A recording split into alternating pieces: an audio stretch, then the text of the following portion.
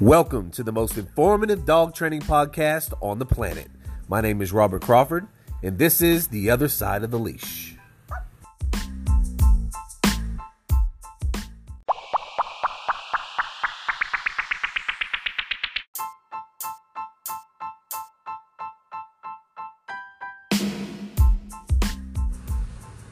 My name is Robbie the Superhero, the littlest dog trainer ever.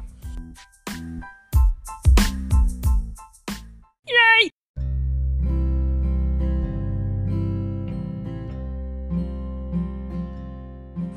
My name is Robert Crawford, and this is Crawford's Canine Academy. This podcast is called The Other Side of the Leash, and today we have joining us Robbie Crawford, my 5-year-old son. He's going to tell us a couple of things that we do and don't do when dealing with dogs from a kid's perspective. This is probably a podcast that you may want your children to listen to because it might help them out a little bit. So, Robbie, can you say hi to everybody? Hi, everybody. Oh, he doesn't sound really enthusiastic, does he? So, what happens, Robbie, if a dog is jumping up on you? What do we want to do? How do we act? What's it called? What do we do when a dog jumps up on us and they're scratching us and we don't like it? How do we get them to stop? What is it called? What do we do? Be a tree. Be a tree. Well, that's pretty cool. So, let me ask you a question. When you're being a tree, what is one of the things that you do? How do you stand? Straight up. Straight up. Why do we do that? Because if the puppy's trying to jump on you again or nip on you, you won't jump. You won't. They won't be able to knock us down? Yeah. And now what do we do with our arms? Put them on your chest. And what do we not want to do? We don't want to push them, right? Right. Because what will they think then?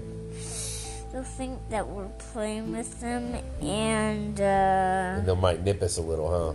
Yeah. That's very good. Now there's one more thing we do. What do we do?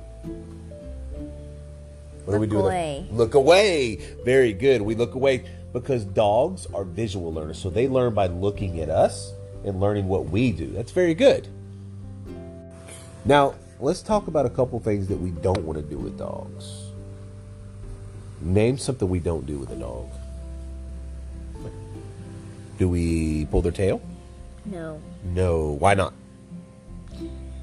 Because if we pull their tail, then They might what? they might bite us Oh. and hurt us. And we don't like that, right? We don't want to do that. So, let me ask you this. What's a good way to play with the dog? What can we do? Can we get a big toy? Yeah. Yeah. Well, what's another way? What would be a really cool thing to do with the dog running? Chasing the dog and then The dog maybe chasing us back? you jump on the ground. Oh. Then he will stop and not see you anymore. Oh, so kind of playing hide and go seek a little bit. Now, we don't want to do that with a dog that's jumpy and scratchy on us, but a dog that's not jumping and not scratching, we can play hide and go seek or we can play chase, right? Right. That's pretty cool. So, Robbie, what do we do if we see a dog that we don't know? Do we go up and just pet the dog? No. No, why not? Because we don't know if they might bite us or not. That makes sense. So let's say that we're in Walmart and we see a person and they have a dog walking beside them with a little vest on. Do we go up and pet that dog? No. No, why not? Because then the dog might bite us. Possibly. Well, what if the dog's working? What kind of dog would that be called? A service dog. A service dog. That means he's doing a job for his owner, right? Right. And we don't want to pet that dog because then he might not do his job, right? Right. Very cool. Now, we can ask. It's always really cool to ask if we can pet a dog, but we don't just walk up and pet them. Now, Robbie, if I had to ask you what your favorite thing to do ever with a dog, ever with a dog, what do you think your favorite thing to do would be?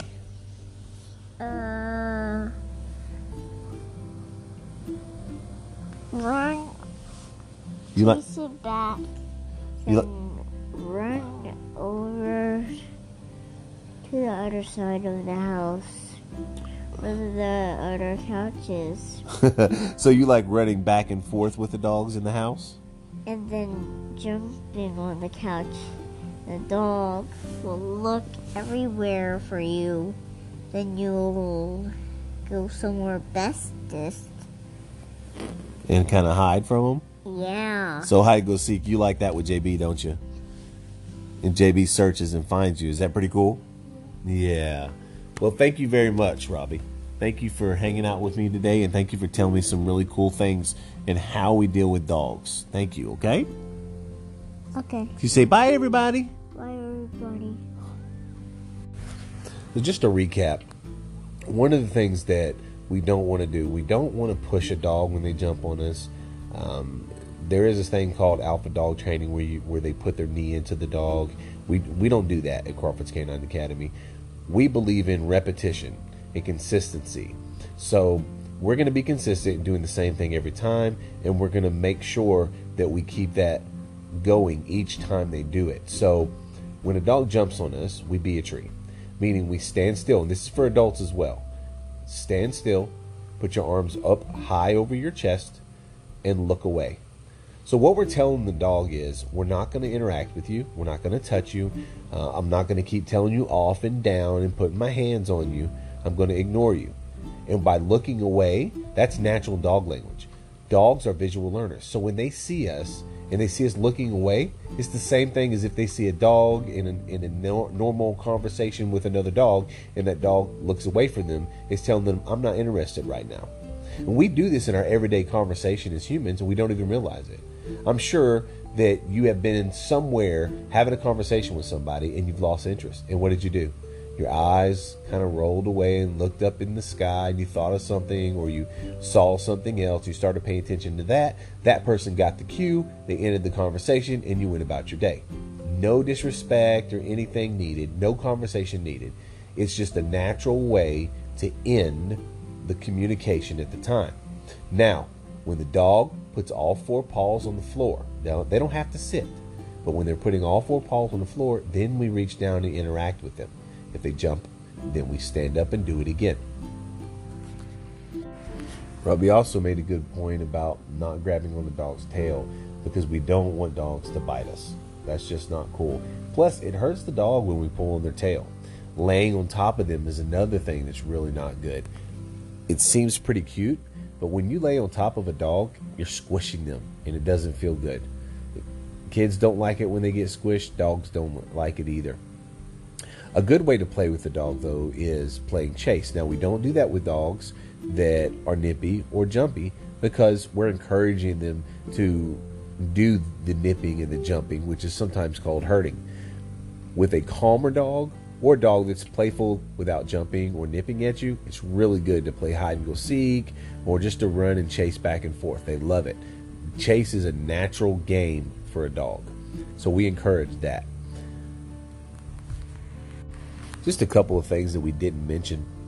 One of them would be body language for a dog. Now, I won't go into all the intricacies of the body language, but I will say this. A lot of people seem to think that just watching the tail is all you need to do, but that's just not true. The tail can give you so many mixed signals. For instance, a tail that is wagging back and forth steadily at an even pace doesn't necessarily mean that the dog is in a good mood, or it's happy, or it's just comfortable. It could also mean that it's calculating, that it is a status seeker, for instance. A high tail, different dogs, they carry their tail high anyway. Some dogs carry their tails low. So unless you know all the different types of breeds and know how all the dogs carry their tails, and all the different body language positions that their mouth is in, where their paws are facing, if their fur's up on their neck, if their body's hunched, if you can't put all that together in a split second, then we don't want to prejudge on what a dog's doing. But a couple of quick ways that we can figure that out, some really quick tips. One is, if a dog's eyes are kind of squinted, its mouth is open, and its tongue is hanging out, it's probably not going to bother you. It's in a good mood, it's comfortable, and it's probably panting, trying to cool down a little bit. When a dog, on the other hand, is wide-eyed and its mouth is a little closer, or if its mouth is wider open and it's snarled back and you can see the teeth, that's a pretty good sign that dog is going to either bite or be fearful or aggressive. And a lot of times people will think dogs are aggressive, but really they're just fearful, they're scared. But a scared dog can still hurt you. Dogs have loaded weapons. Those are the teeth in their mouths, and they can hurt you. So we have to be really careful in how we deal with them. The really good rule of thumb here is, just like we talked about with Robbie, if you see a dog that you don't know, don't touch it. That's for adults as well. Just don't touch it unless you're trained on how to deal with dogs, because you risk getting bit. And then that dog is risked in putting euthanasia, putting it to sleep. And that's just not something that we want to do. Another good point, if you're walking your dog and a stray dog comes running up to you, immediately go the other way. You do not want a stray dog to say hi to your dog, because you don't know if that dog is aggressive. You don't know if that dog is going to react.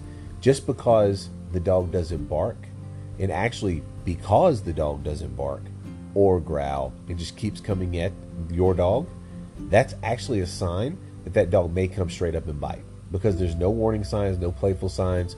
There's no introduction from dog to dog. And we don't want to do that. We don't want to put our dogs in a situation, and you really don't want to put yourself in the middle of two dogs that are fighting each other. It's just not a good idea. So thank everybody for joining us. We really appreciate it, and we'll see you next time.